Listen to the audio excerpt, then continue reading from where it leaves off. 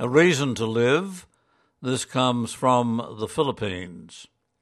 Virginia O. Vidal runs the Peddling to Live project, which was set up by Columban missionary Father Oliver McCrossan. She relates how the project has helped Felmar, who has cerebral palsy, to continue his education. I started working for children with disabilities during my college days back in 1994 in Ozimas City. And at that time many children with disabilities didn't go to school as school buildings were not adapted for wheelchair users, and some of the children were bullied because of their disability.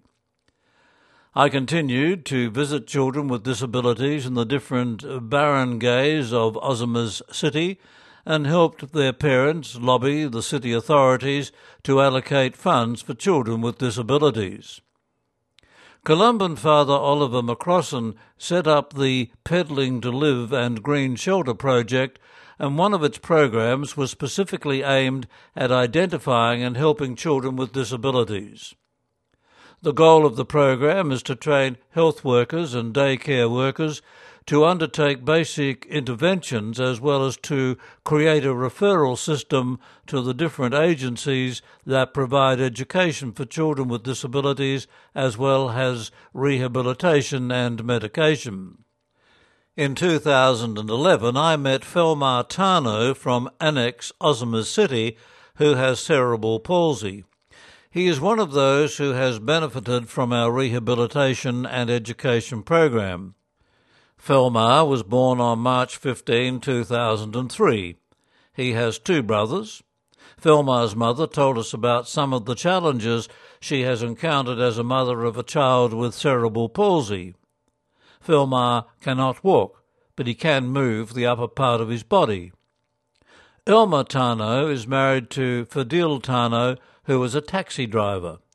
They live with their family near the coastal area in Annex Ozimas City.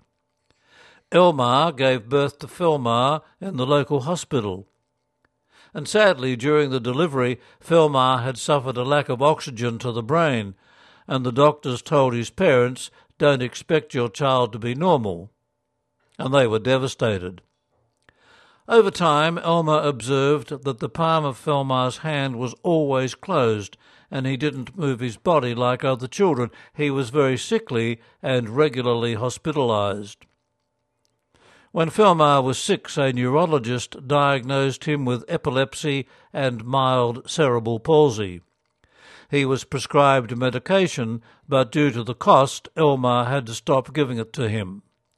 The Peddling to Live project was able to help Felmar with daily therapy, but after a year it too had to be discontinued due to the cost. However, Elma enrolled Felmar at special education SPED school and carried him there and back as he didn't have a wheelchair. Elma's hope was that Felmar would learn to socialize with other children and to learn how to read and write and to take care of his personal hygiene, which he has now achieved.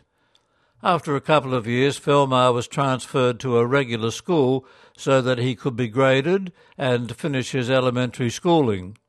There was some hesitation from his teachers at first, but after a couple of months they reported that Felmar was doing well in his class and was an inspiration to his classmates. Felmar is now in grade 4, has been given a customised wheelchair from Wheelchair for Education in Australia, and doing as well as he can to write with his stiff arms. Felmar has trialled an iPad, which he finds so much easier than writing, but his parents cannot afford to buy one for him. His mother says she has great faith in God and hopes that Felmar's dream to finish college will come true. That article, written by Virginia Vidash, is the program manager for the Peddling to Live project in the Philippines.